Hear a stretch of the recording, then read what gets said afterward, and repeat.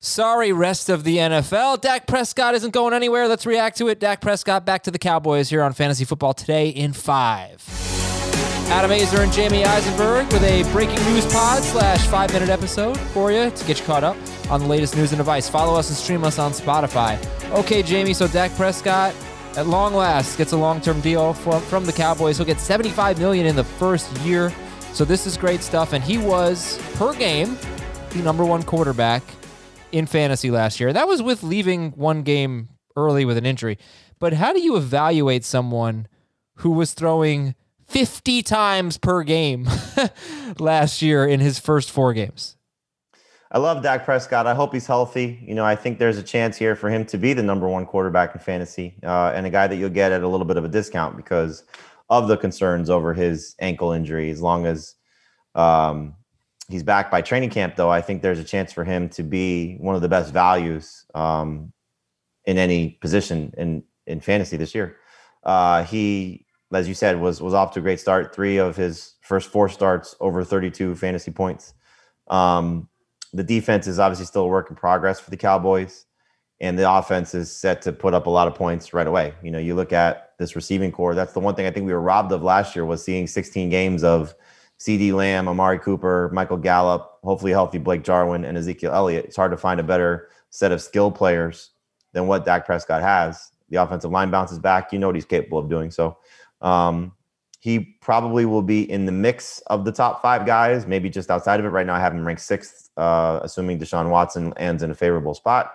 But I can certainly see myself drafting Dak Prescott or ranking Dak Prescott and drafting him as a top 5 quarterback next year. And it's easy to forget. Back in 2019, he was the number 2 quarterback behind only Lamar Jackson, way behind Lamar Jackson, but he threw for 4,900 yards and 30 touchdowns, and that was so out of character for him that season that it was like, can he repeat that? And boy, he really tore it up. So, okay, he'll be a borderline top 5 guy. And would you rather have Lamar Jackson or Dak Prescott?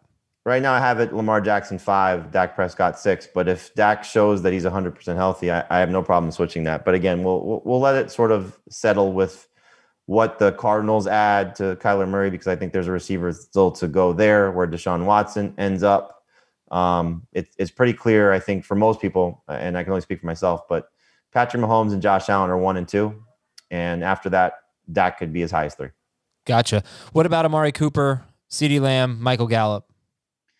Well, the first 2 guys I think are top 20 wide receivers. Amari Cooper's, tried and true at this point. He may not have the most consistent, game in, game out type of numbers, but I think you know what you're getting with him. He's a very solid, borderline number 1 fantasy wide receiver. I still think he'll command the most targets in this offense. CeeDee Lamb is going to push him. We had that conversation on Monday's Fantasy Football Today podcast about best receiving cores, and Dallas certainly has that type of potential with those 2 guys. I think Michael Gallup in a contract year will be great for what the value that you're getting him. There'll be some weeks in a 3-receiver league where he's definitely starting, and maybe even some 2-receiver leagues, depending on the health of the other 2 guys. And then how I feel about Blake Jarwin. I do think if he bounces back at 100%, even with Dalton Schultz there, Jarwin can still be a borderline number 1 fantasy tight end. I think he would have had a big season last year if he had stayed healthy and Dak had stayed healthy. Okay, would you rather have, ready for this, Ezekiel Elliott, Amari Cooper, and CeeDee Lamb, or Dalvin Cook, Justin Jefferson, and Adam Thielen? That's a great question. Wow. I just came up with it. Take the Vikings. The Vikings guy. Okay. Yeah. Okay. Kirk Cousins and Dak Prescott. You always lean towards Kirk Cousins. I left the quarterbacks off that debate, I guess. Okay. I think you just look at it this way, like that it's a very fair comparison. But I do think that the receivers in Minnesota maybe have a slight edge, and Dalvin Cook, I think at this point, has a slight edge as well.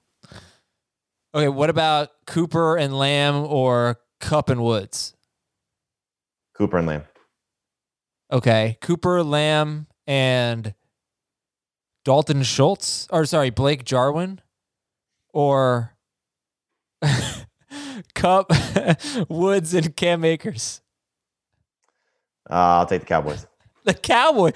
You're saying that I don't make up the difference when I add Cam Akers and Blake Jarwin here? You take the Cowboys? I think those receivers in Dallas are that good.